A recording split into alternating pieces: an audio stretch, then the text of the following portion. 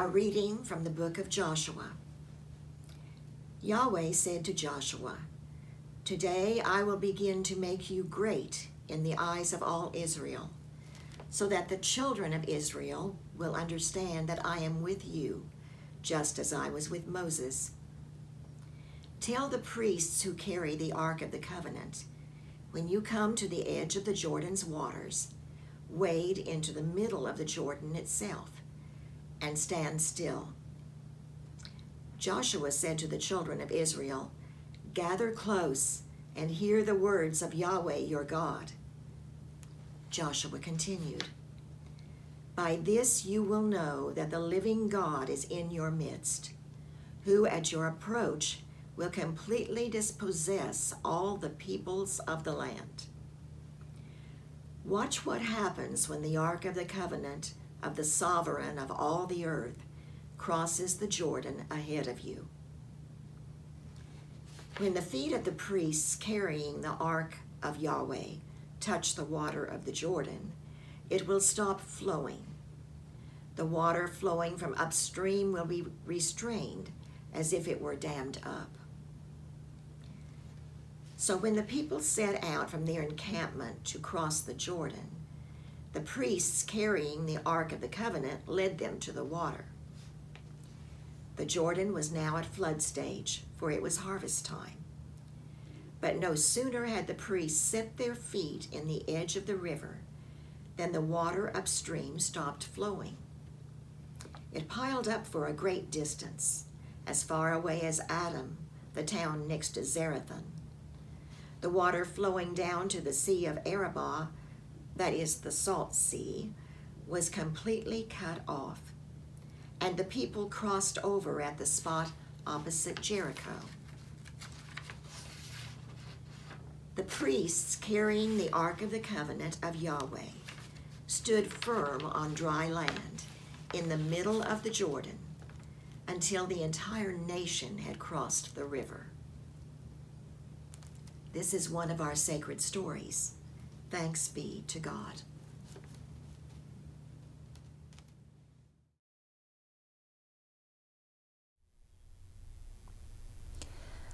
All this has happened before, and it will happen again. It's a line from a TV show, but before I tell you which one, let me set the scene. So there I was, a semester after graduating college, spending most of my days alone in a new apartment in Waco, Texas. I had graduated in December, a semester early, because Zach and I wanted to get married in January. He was already in his first year of seminary, and I was planning to start that fall. So I thought taking the spring off before starting my master's would be a nice breather, which is how I found myself introverted in a new town and in a job that enabled me to work from home, which was great for the flexibility, but meant I had even less occasion to interact with people in real life. It was also right around the advent of the binge-watching phenomenon. Shows were just starting to stream online, so you could watch an entire series without having to carry around a big box of DVDs. And now here I was, alone in my apartment, working odd hours and watching lots of TV in between. So this is how it came to pass that I allowed Zach to talk me into watching the first episode of a show called Battlestar Galactica. The reboot, not the original, for those who care. I was skeptical, and then I got hooked. He left for class the next day, and when he came home, I was hours deep into this fictional world of dramatic suspense, of ethical dilemmas, and a healthy dose of inquiry into the nature of what it means to be human. If you haven't seen the show, don't worry, I'm not going to get bogged down in plot points. I bring it up mostly because these were the words I could not get out of my head this week as I sat with the text from the book of Joshua, and as I looked at the world around us today, even as I found myself reflecting on this earlier season in my life in which I spent a lot of time stuck in my apartment, working from home, not seeing many people face to face. The resonances seemed clear enough. All this has happened before, and it will happen again. Now, in Battlestar, it was a refrain that popped up from time to time, sometimes as a comfort and at other times as a warning. This has happened before, and it will happen again. It had that prophetic sci-fi ring to it in the show, of course. But the thing is that what most good science fiction does is explore truths that are difficult for us to look in the face. And so they shift a few key elements, like what planet the characters live on, or the degree of self-awareness held by the machinery on said planet. And it does the trick. We're shaken out of our element enough that we can come to accept the truth, learn the lesson, without all the defenses that automatically go up for us when someone tries to tell us the truth about ourselves directly. And in our case, that truth is that all this, all the chaos we see around us, all the fear, all the division, the plague, and the politics, it has all happened before. And it will all happen again. It's a sentiment the Hebrew people seemed to grasp, as they often told stories that, in our canon, function as echoes of stories that precede them or as whispers of stories later to come. The scripture for today falls squarely in the middle, serving as both an echo of an older story and the foreshadowing of another that they would tell in later generations. On this day, in the book of Joshua, the people of God had concluded their wilderness wanderings, had reached the Jordan River, and had a significant milestone to mark: their official entry into the land God had promised to Abraham. As they approached the river's edge, God gave familiar instructions. Enter the waters, and the waters will roll themselves back. The people crossed through the Jordan River on dry land, just as their parents and grandparents had crossed through the Sea of Reeds, and as they did, they must have sung the familiar hymns of praise that had been passed down through the generations. In walking the path their forebears had walked, they must have found solace for the journey. They must have found courage to take the first step. They must have found hope that God would see them through.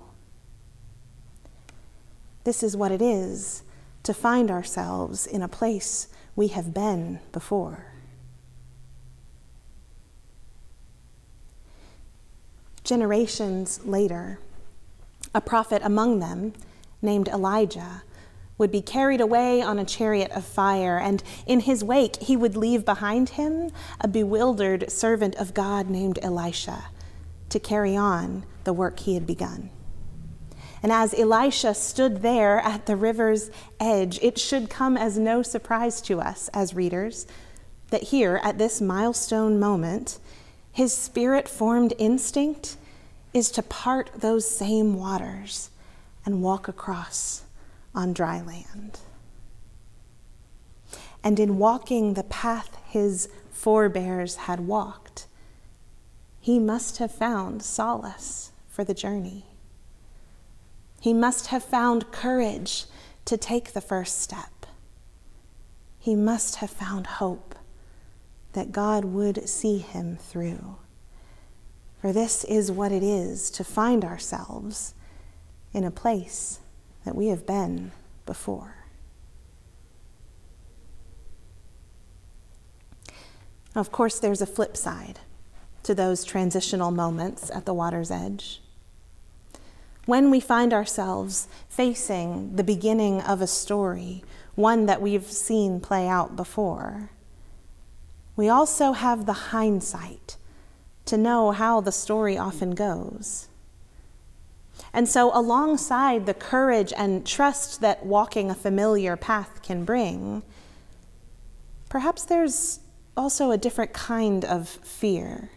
Not of the thing itself, the transition itself, not of the crossing of the river itself, but of what awaits us on the other side.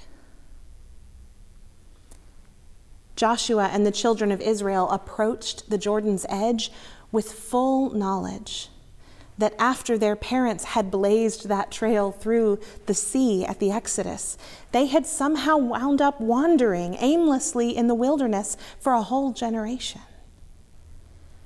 Their parents should have been the ones to cross this river too, and yet here they stood, carrying with them the bones of their parents, still searching for a home to bury them in. They faced this moment of decision with a hard-won wisdom that told them that trusting in God to see them through this moment did not guarantee smooth sailing once they reached the other side.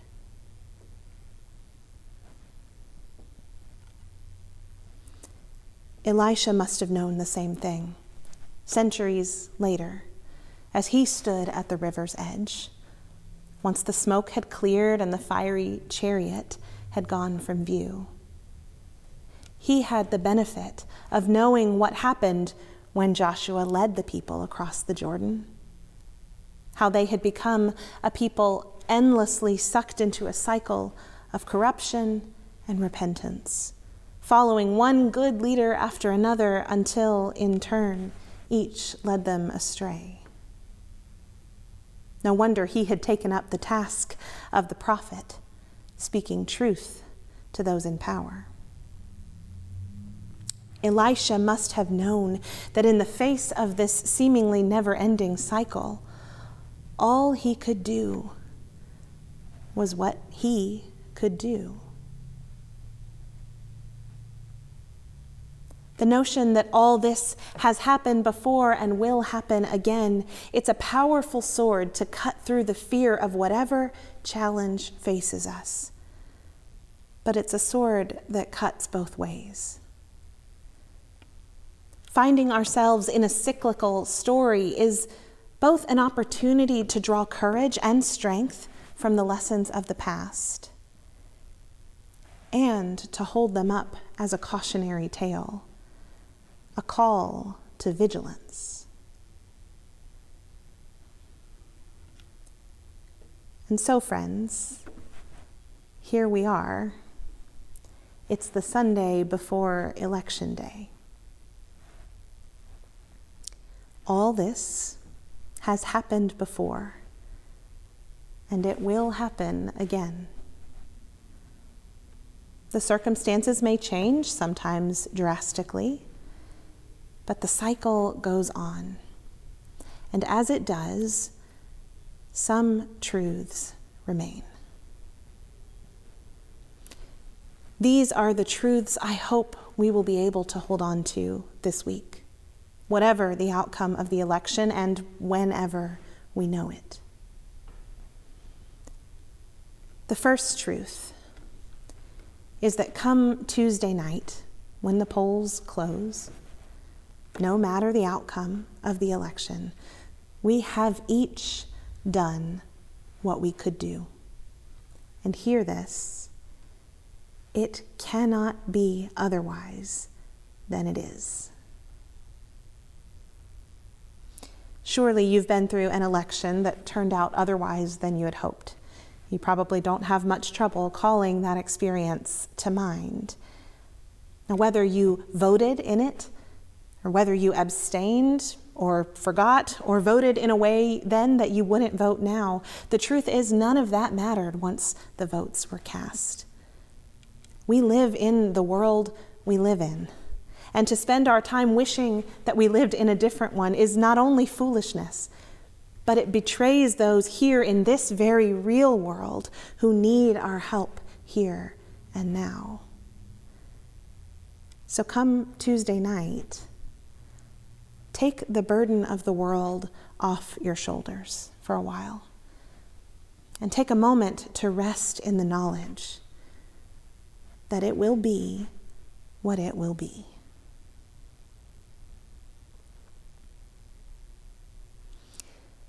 The second truth is that no matter how long it takes to find out an official result of this election, we will spend more time waiting than we're used to.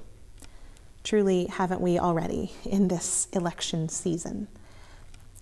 And this is an opportunity for growth. They don't say that patience is a virtue for nothing. In the Christian tradition, we are well versed in practicing patience, in cultivating a spirit of active waiting. And isn't that the key? We don't wait on our sofas with curtains drawn for days or weeks on end. We go on with our living. We go on with our serving. We go on in cultivating love in this world. We wait now in a hope that is borne out by our actions. And no matter the name of the man in the Oval Office, we will go on sowing love in this world.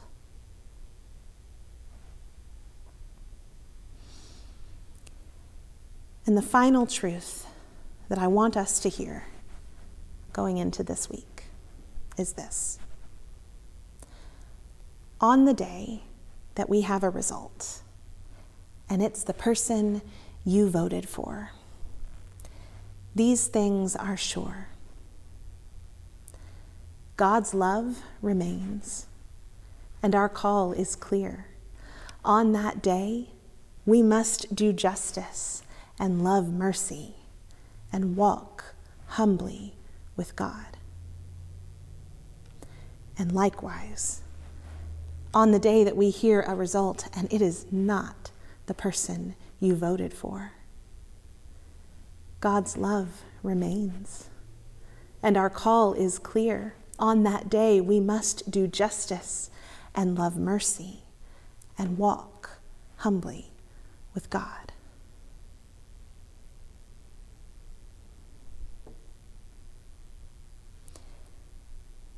As we prepare to mark this milestone, as we step foot into the water at the river's edge, knowing that we are not the first to cross and we will not be the last,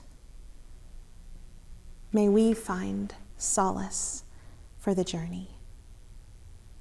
May we find courage to take the first step, and may we find hope that God will see us through.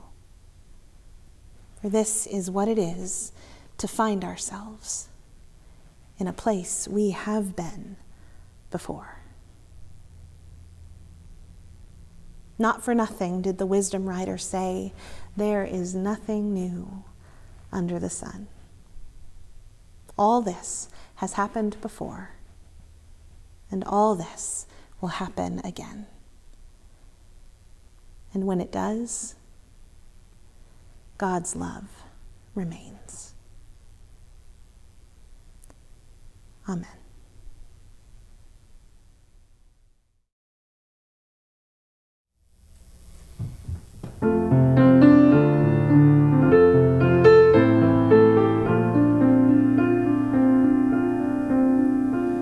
How can it be that the wicked ones prosper? How can it be that the greedy ones thrive? How can it be that oppression and anger hold such control, while the poor just survive?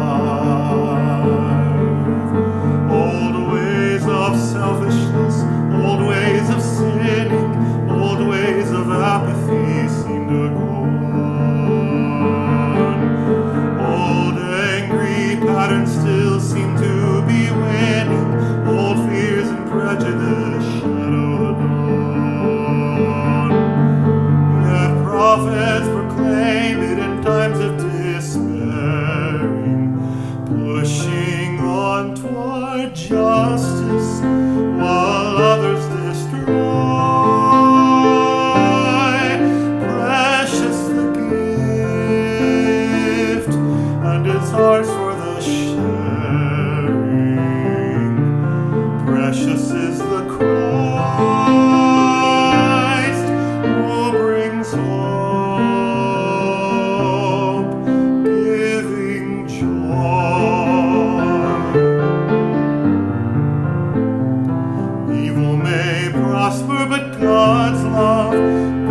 God's love is stronger. Everyone someday will know this is true. Envy and strife will not win any longer. Eternal God, all our hope is in you.